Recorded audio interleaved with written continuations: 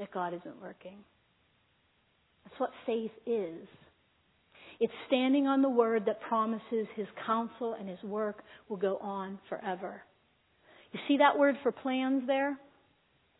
In the Hebrew, that word means to think, to calculate, to invent, or to imagine. Now, I like the calculate part, being the math person that I am. It's used in other places in the Bible about measurements and designing things. But I love the fact that God is a God of creativity and that He invents, He imagines, He plans, He calculates down to the nth degree exactly what He wants to happen. Do you know nothing in your life is out of His control? There's not a millimeter of your life, there's not a nanosecond of your life and your endurance that He doesn't have calculated, figured out, planned, imagined. He's going to work it all for His good. Amen? That's the truth. So that plan there means to calculate, to invent, to imagine. It means God does great and awesome things, and they're laid out there for us. Do you know when the psalmist was speaking about how God was working in his life in Psalm 92 verse 5, he said, "How great are your works, O Lord. Your thoughts are very deep." Do you know what the word for thoughts there is when God thinks about us? It's the same word for plans.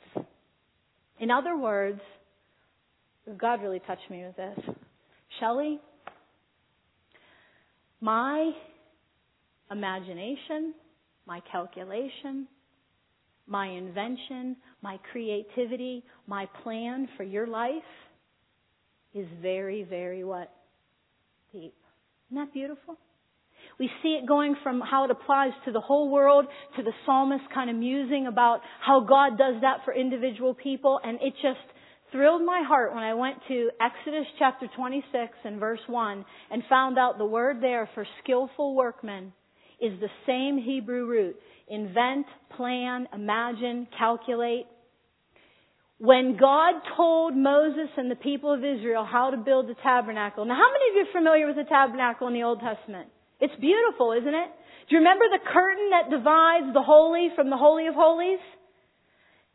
That's kind of I don't know if you can see it in the lighting, but the beautiful rich colors that God told them to use to do that. And then He told them to embroider gold cherubim into it. Here's what the verse says. It says, "Moreover, you shall make the tabernacle with 10 curtains of fine twisted linen and blue and purple and scarlet material. And you shall make them with cherubim, the work of a skillful workman." Now, I was going to put a picture up of some artist's rendition of what they think that curtain looked like, but I decided no, I'll put the rich colors up there and leave it to your imagination because we don't know exactly. But one thing we do know, that curtain was beautiful. The Bible actually says, I did a devotion on this not too long ago, that God specifically called people to do that, and He called people, and He actually put His Holy Spirit on them to be creative and to sew this stuff. So women, the Holy Spirit is in our creativity, amen? But here's the point. Those beautiful, beautiful curtains were the result of skillful workmen. There is the same Hebrew root as His plans go on forever and His thoughts about you are very deep. It's the same Hebrew root repeated twice. The Hebrew word is written twice there. Can you imagine how beautiful that curtain looked between the Holy of Holies and the holy place? A work of sheer beauty. It would have amazed us if we could stand and look at it. That's the same word that God is telling us applies to our lives. Have you ever felt like your life just wasn't beautiful? God is building us, each individual, into a creative, beautiful, down to exact specifications, imaginative, rich edifice. He's making us into a beautiful creation. And as He sends us out on the storms, why is He doing it? To help make us into this beautiful, trusting creation that stands in awe of Him. The plans of His heart go on forever. As I'm going to close this, let me ask you a question. And the Bible says God's plans go on forever. What did God originally plan when He created the universe? He made it. How did He make it? Anybody? Make it bad? Made it good. He made it good. He actually made the earth for us. Do you realize that? He made us to be on this earth, and before we ever sinned in Genesis 1:26, He said to Adam and Eve, work this land. Subdue it. Take dominion over it. Harness the stuff of the earth. Make buildings. Build societies. Learn how to manipulate wood and fabric and make beautiful things, didn't He?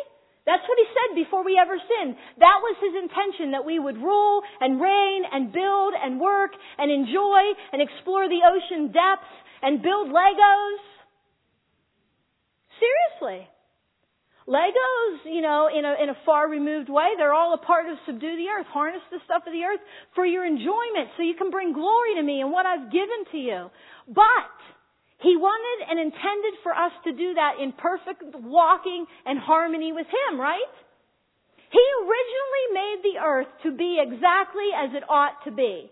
Were there tornadoes back then? Natural disasters? No. Cancer? No. Mental disability? No. Imperfect eyesight? No. Strained relationships? No. Divorces? No. Separation from people you love? No. Was there any mental trauma at all, emotional strain? It was never meant to be that way.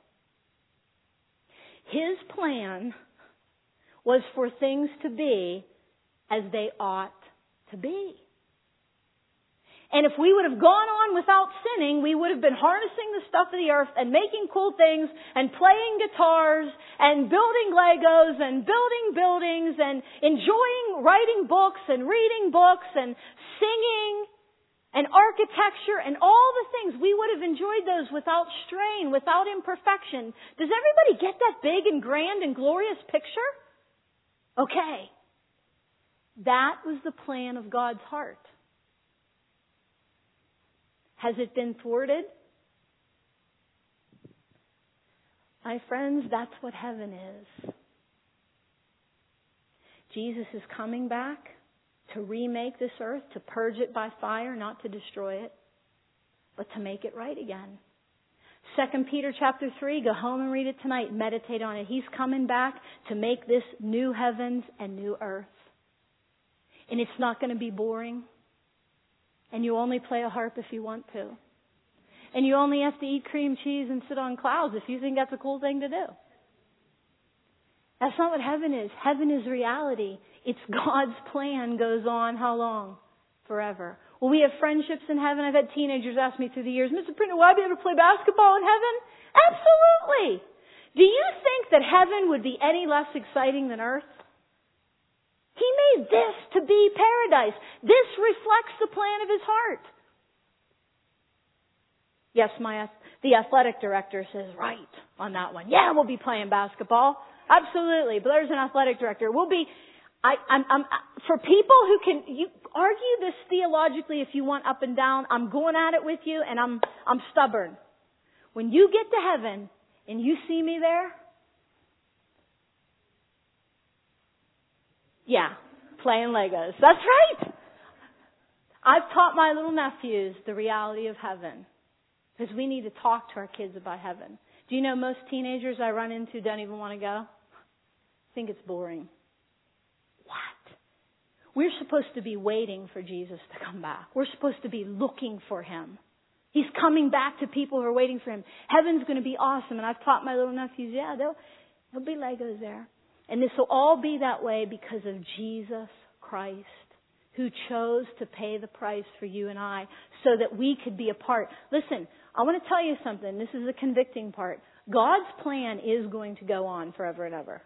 He is going to do it, my friends. Is anybody excited about that? He's coming back. The plans of His heart will go on forever and ever. Now, whether you are a part of that or not remains to be seen. Only through Jesus Christ, the living Word of God. Only through believing in the living Word of God and having the imperishable seed planted in your heart, will you see this come to fruition? You will either fall on the side of being frustrated. The counsel of the ungodly is going to be frustrated and nullified. But people who are born again by the Spirit of God, the plan of God goes on forever and ever. And on a Sunday evening, after a long weekend, is that exciting? So cool. The plans of His heart go on forever and ever. I'd like you to bow your heads with me for a moment.